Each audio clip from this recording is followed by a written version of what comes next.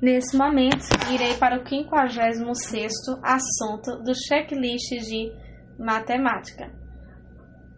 É a área do círculo e suas partes. Então, vamos lá. Para o material onde eu irei ler e destrinchar esse conteúdo, né? A área do círculo e suas partes. Resumozinho, área do círculo. Você mostrando um raiozinho e tal. Dado um círculo de raio, sua área é A, que vai ser igual a πr elevado ao quadrado.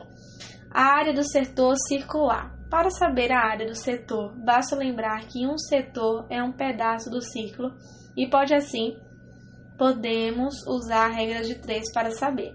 Por exemplo, para saber a área de um setor circular de 180 graus e raio igual a 2 centímetros, basta lembrar que o círculo completo tem 360 graus. A área do setor será a metade da área do círculo.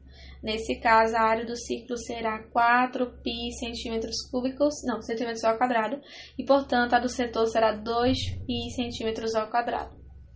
Então, entretanto, daremos a fórmula para vocês. Então, a SC vai ser igual a πr ao quadrado dividido por 360 graus. A área do segmento circular, região compreendida entre uma corda e a circunferência.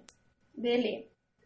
Então, a S vai ser igual a SC menos a delta AOB.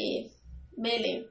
A área da coroa circular, região compreendida entre dois círculos concêntricos. Isso aí.